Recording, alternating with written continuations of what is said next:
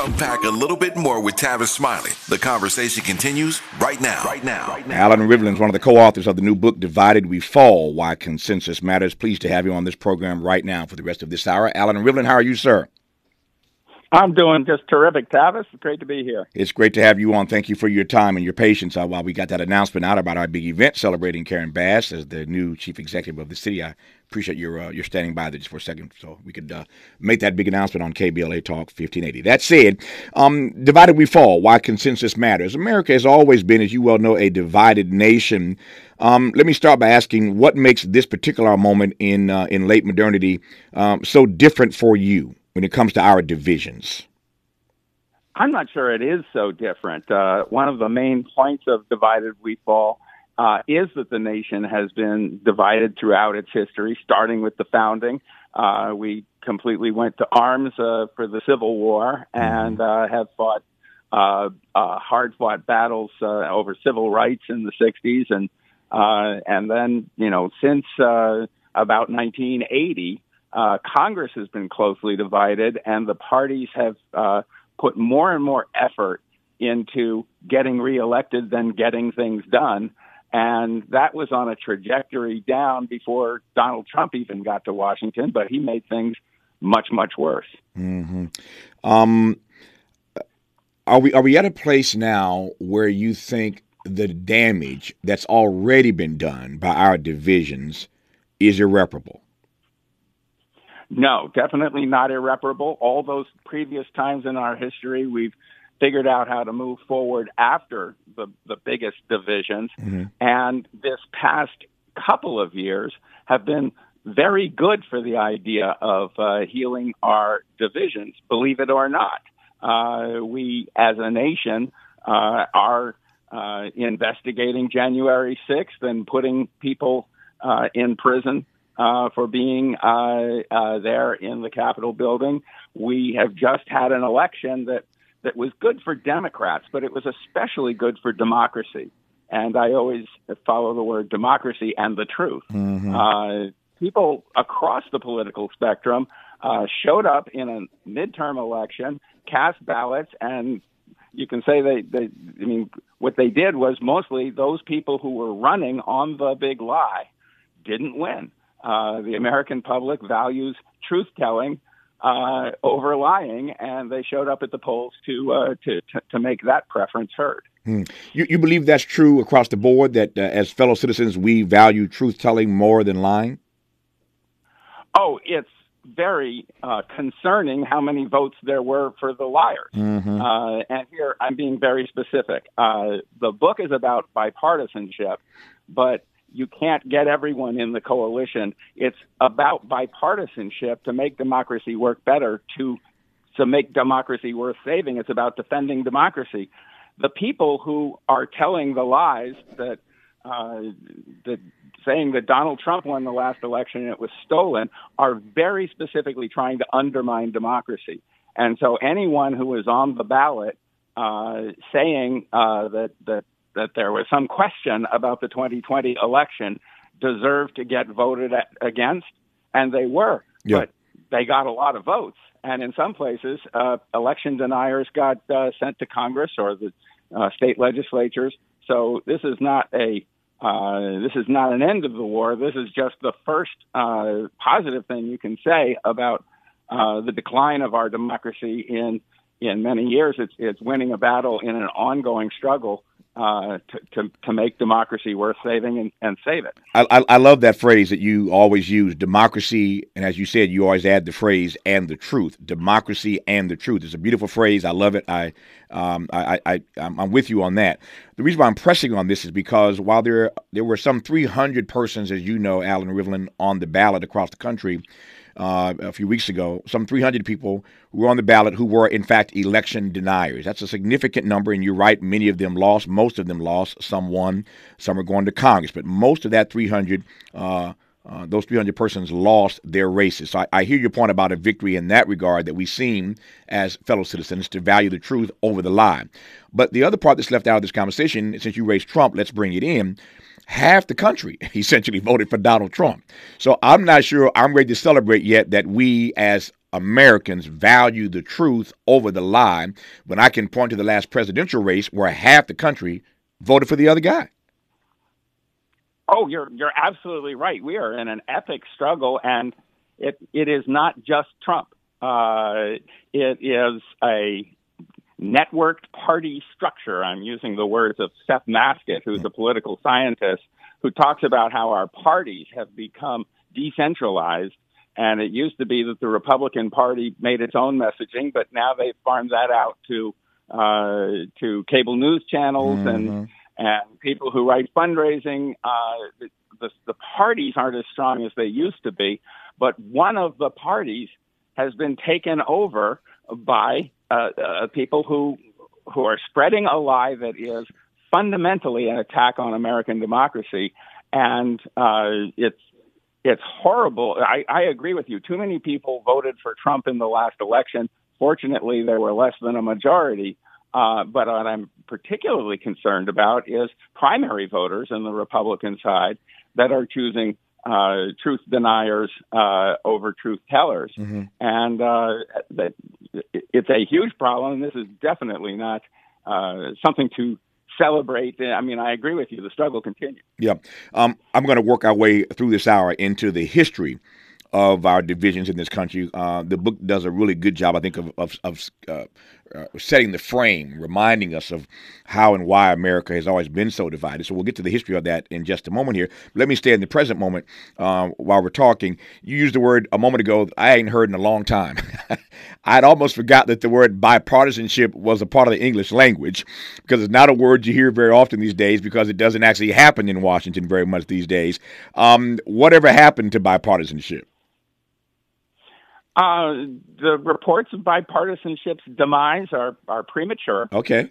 We've actually had more bipartisanship in the last 3 years, I would say, A, than most people realize, B, than almost any other period in our history, although there's some other important ones to talk about. But remember that in the face of COVID, we had some very large bipartisan bills to address the virus and the damage it was doing to the economy. People can debate whether they were too small, too large, whatever, but they were big bipartisan achievements. And then you've got Joe Biden running to be a uniter, not a divider, going to Gettysburg, Pennsylvania, to talk about healing the nation's divisions. He promised to follow a bipartisan track. It ended up getting split between a Democrats-only track and a bipartisan track. But there were more achievements on the bipartisan track than the Democrats-only track. The bipartisan track got us a big infrastructure bill and the CHIPS Act and the burn pit that Jon Stewart was so concerned about, an important issue of veterans' health. It got us an expansion of NATO in the face of the Russian invasion of Ukraine, funding for Ukraine. There's been an awful lot passed on a bipartisan basis in the last Congress, and they're heading into a lame duck session where they're agreeing to an awful lot of things, I think, on a bipartisan basis. Yeah. And I definitely want to talk more about that. Sure. Let me as we go on. Yeah, and we will. Let me press you on two things, and I think you'll take my point. I love the optimism that you're exuding around this notion of bipartisanship, but I'm not buying it completely, Allan. And let me tell you why. First of all, your Exhibit A was the pandemic. So what you're telling me is that we have to be in a pandemic. We have to be having millions of Americans die before we can get to bipartisanship. That can't be your best argument. It's a pandemic. People are dying, brother. Well, yeah. I mean, my point is if that ain't the time for bipartisanship, then you're never going to have it. But you are really reaching when your argument is that a pandemic brought us together. When millions of fellow citizens were dying, that's what got us bipartisanship. That doesn't pass the smell test for me. I hear your point, but it just sounds funny to me, if that makes sense to you. It's just simply the point I would make is bipartisanship was happening even when Donald Trump was in the White House. They did the bill around criminal getting criminals out of prison if they were nonviolent. They did several things passed in the Trump administration before the pandemic. The pandemic was just huge. Those spending bills were what they agreed to do. Sure. And an awful lot of progressive legislation got in with that. And then that continued. And but in Biden's term, that case is strong. There are an awful lot of things passed in the last, with Mitch McConnell and Joe Biden and Chuck Schumer agreeing. Things came out of the House that were then passed in a bipartisan basis in the Senate. I guess it depends on how you're defining bipartisanship, because we're not talking about a significant number of votes, unless you know something I don't. As I follow these votes, there are a few votes here, a few votes there, but I mean the Senate, as we all know, is divided 50-50. So nothing in that Senate swings dramatically one way or the other. So I guess if you're defining bipartisanship by a few Republicans signing on, then I concede. But I don't see any real. Again, you wrote the book. Tell me, I don't see any real bipartisanship in terms of a significant number of Democrats or Republicans crossing the aisle on anything. I'm talking about a significant number. Well, what it generally takes to pass all legislation is at least one leader of the other party. Mm-hmm. And Mitch McConnell came along, and in the case of the infrastructure bill, I think the number of senators was 19, Republican senators voting for it. Mm-hmm. They just are passing the Respect for Marriage Act through the lame duck session. And it's, similar numbers, enough to break a filibuster. Right. And so that's why we're getting things through this Senate, because Mitch McConnell says yes, and when he says yes, then you get more than 10 senators, which is what you need to not have the bill filibustered. Nope, I hear you. There are a couple of bills on which you're right, where there were more than 2 or 3. But I think writ large, were we to take the time to just really analyze what we mean by bipartisanship, and when you see significant numbers of either party crossing the aisles, I think we might be a bit concerned about that. But I digress on that point for now. Let me ask you, before you move forward, and I've got news and traffic and sports in about 60 seconds, so let me just tee this up. I won't even get you started, because I know your answer is going to be a little longer than 30 seconds. But I'll tell you where I want to go when we come after news and traffic and sports. The book is called Divided We Fall: Why Consensus Matters. I love the word consensus. The question is whether or not we think on the big issues, on the things that really matter to everyday people, whether or not in this country consensus at this point is still possible. And I want to get Allan's take on that. This book, Divided We Fall: Why Consensus Matters, is really trying to challenge where this country is headed and what happens when leaders can't seem to agree on things that we know we're facing, like an aging workforce, like exploding inequality, like climate change, like rising debt. The list goes on and on and on. Is consensus possible on those kinds of big issues that matter to every single one of us, whether we know it or not? We'll continue our conversation with Allan Rivlin, the co-author of this text, when we come forward on KBLA Talk 1580. We're not ratings driven. We're engagement driven. You're listening to KBLA Talk 1580. Check it out.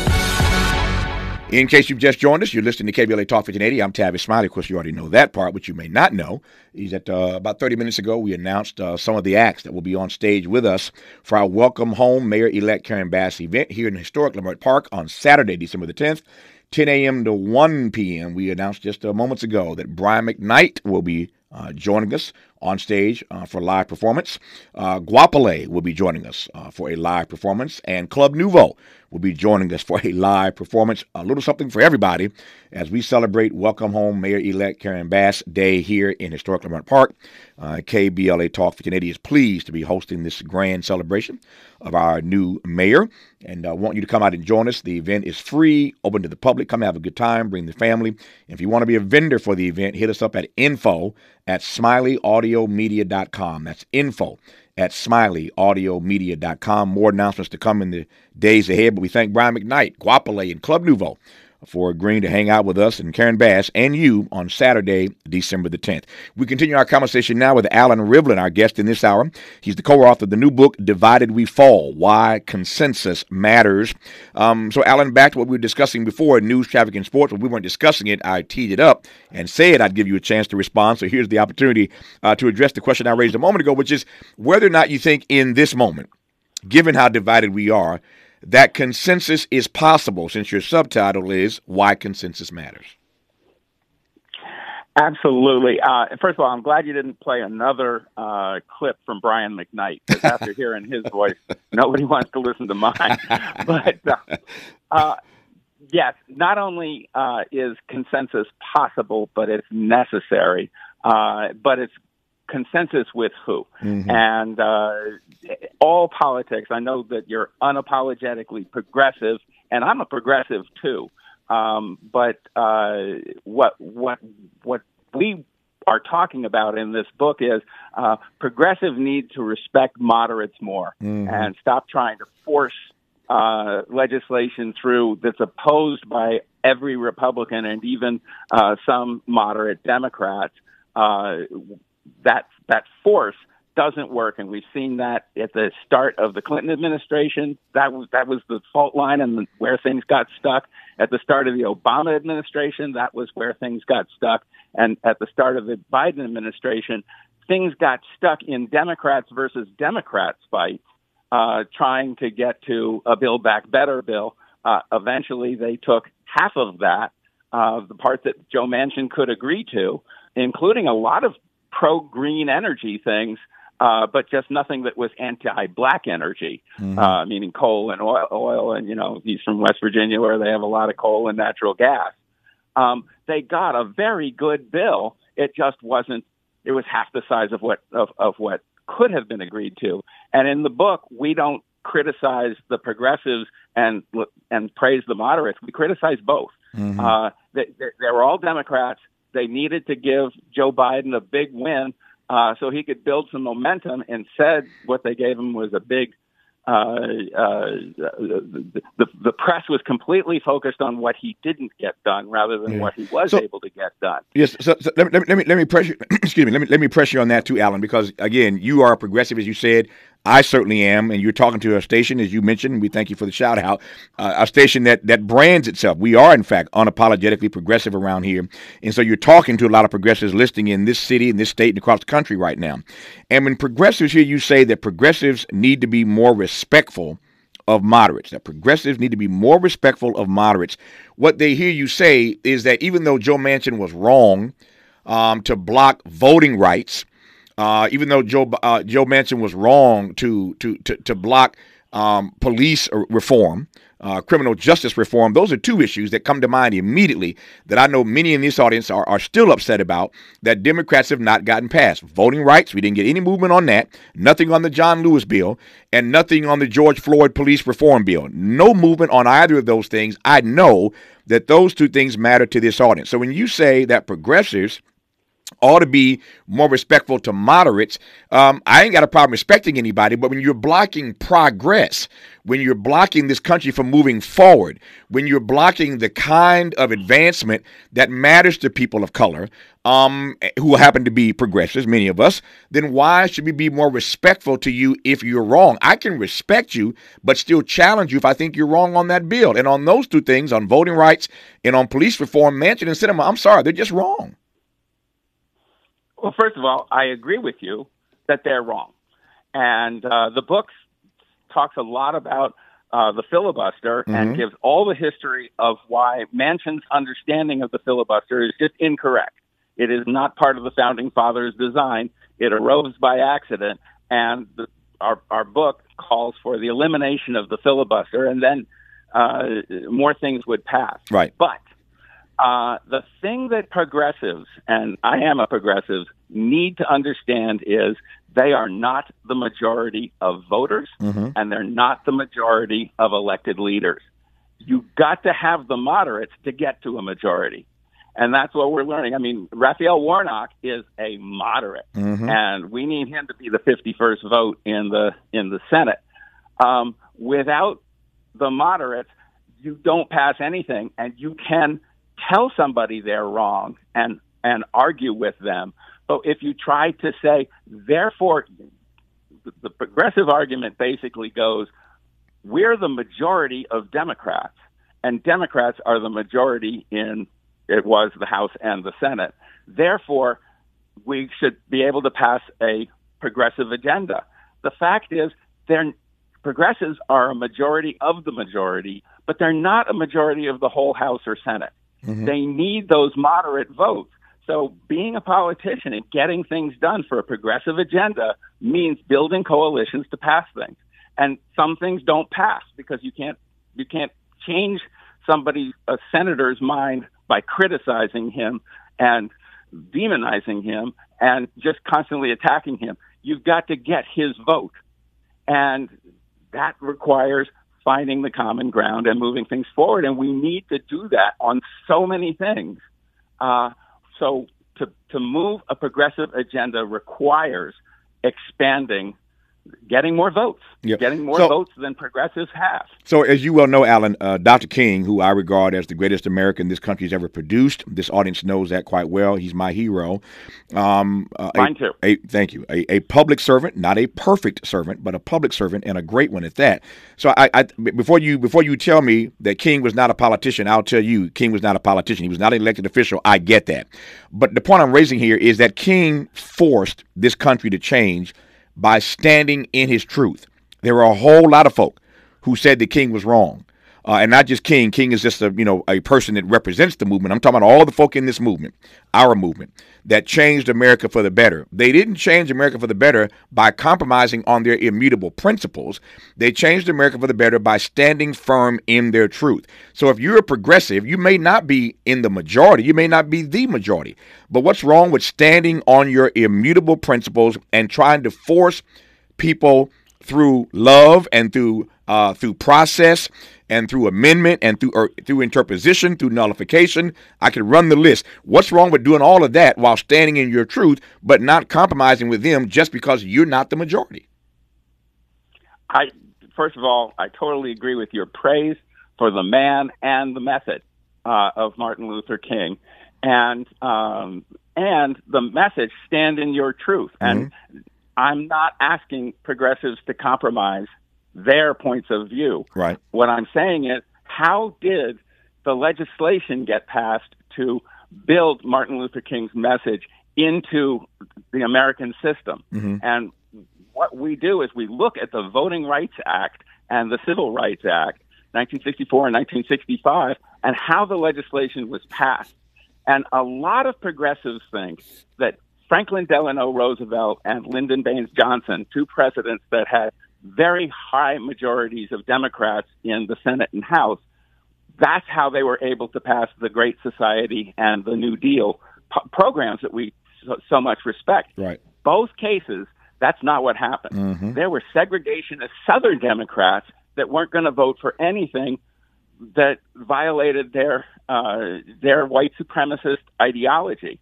And so when Martin Luther King was out there bringing the poor people to Washington and having all these demonstrations in Memphis and all the things he did, he reached a lot of Americans that were more than African Americans. They were white Americans, including the white senators that were Republicans, that were necessary votes to break the filibuster of the segregationists who voted with Johnson. So the Civil Rights Act and the Voting Rights Act had more Democrat votes against them than Republican votes against them, but they were bipartisan legislation.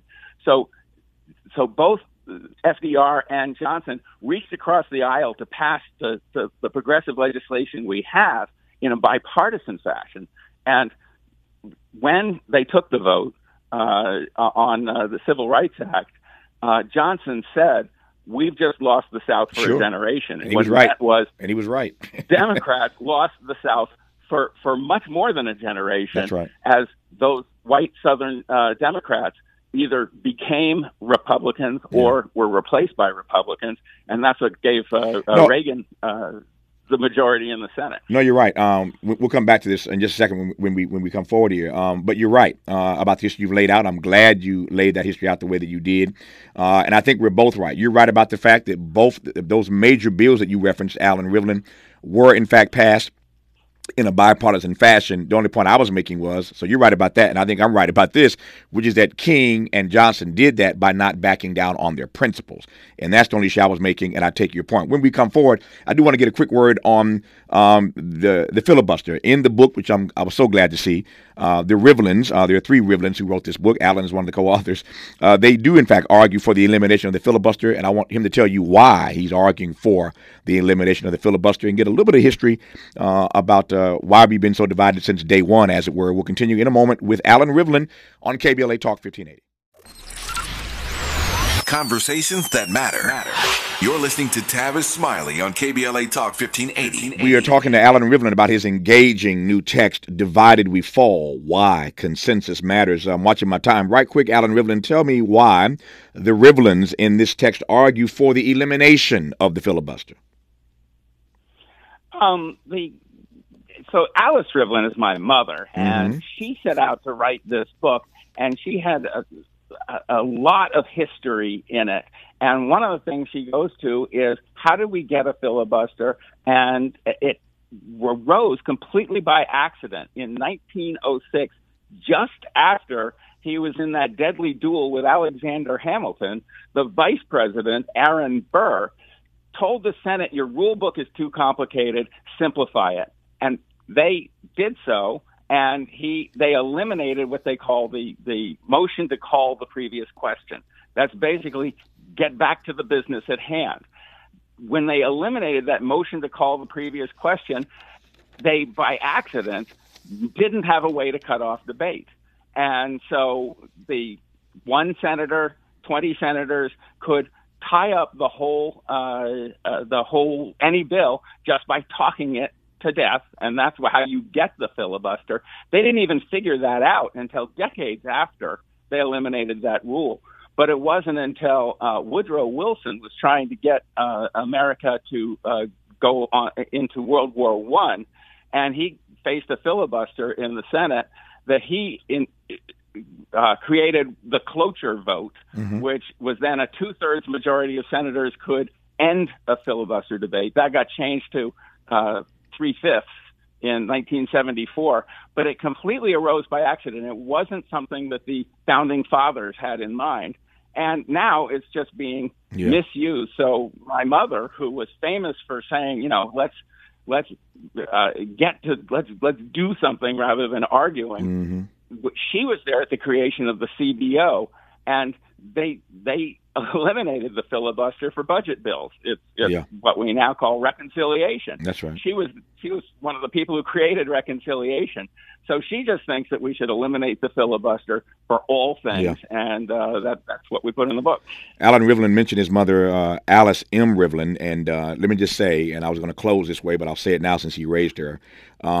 She is an iconic American, and Allan is part of a grand legacy. His mother, Alice M. Rivlin, I had a chance to know and spend time with on a number of occasions during the Clinton era. She was the founding director of the Congressional Budget Office and was director of the OMB, Office of Management and Budget, and vice chair of the Federal Reserve. She served honorably under President Lyndon Johnson and Bill Clinton. As I said, I met her a number of times and spent time with her during the Clinton era. And I just wanted to say that she was a great American, and Allan Rivlin is part of a grand legacy as the son of Alice M. Rivlin, who, prior to her passing a couple of years ago, started this text. And Allan and Sherry Rivlin finished the work. So it's written by three Rivlins, but his mother is a grand person. And I'm honored to have a few remaining moments with her son, Allan Rivlin, when we come forward on KBLA Talk 1580. The station you turn to when you had it up to gear with cultural incompetence. KBLA Talk 1580. Interrogating your assumptions and expanding your inventory of ideas. Let's get back to Tavis Smiley on KBLA Talk 1580. Allan Rivlin, just a few moments left, about 3 minutes left in this conversation. Let me ask you, if you were fortunate enough to have every member of Congress read this particular book, and I would suggest that they do so, But if it got on the reading list of every member of Congress, what do you hope their takeaways would be from the text? The ones who deny the truth are going to toss it in the wastebasket immediately. But one would hope that, or our hope in writing the book, is that if we're going to defend democracy, if we're going to pass the Electoral Count Act, I think we should pass the Voting Rights Act.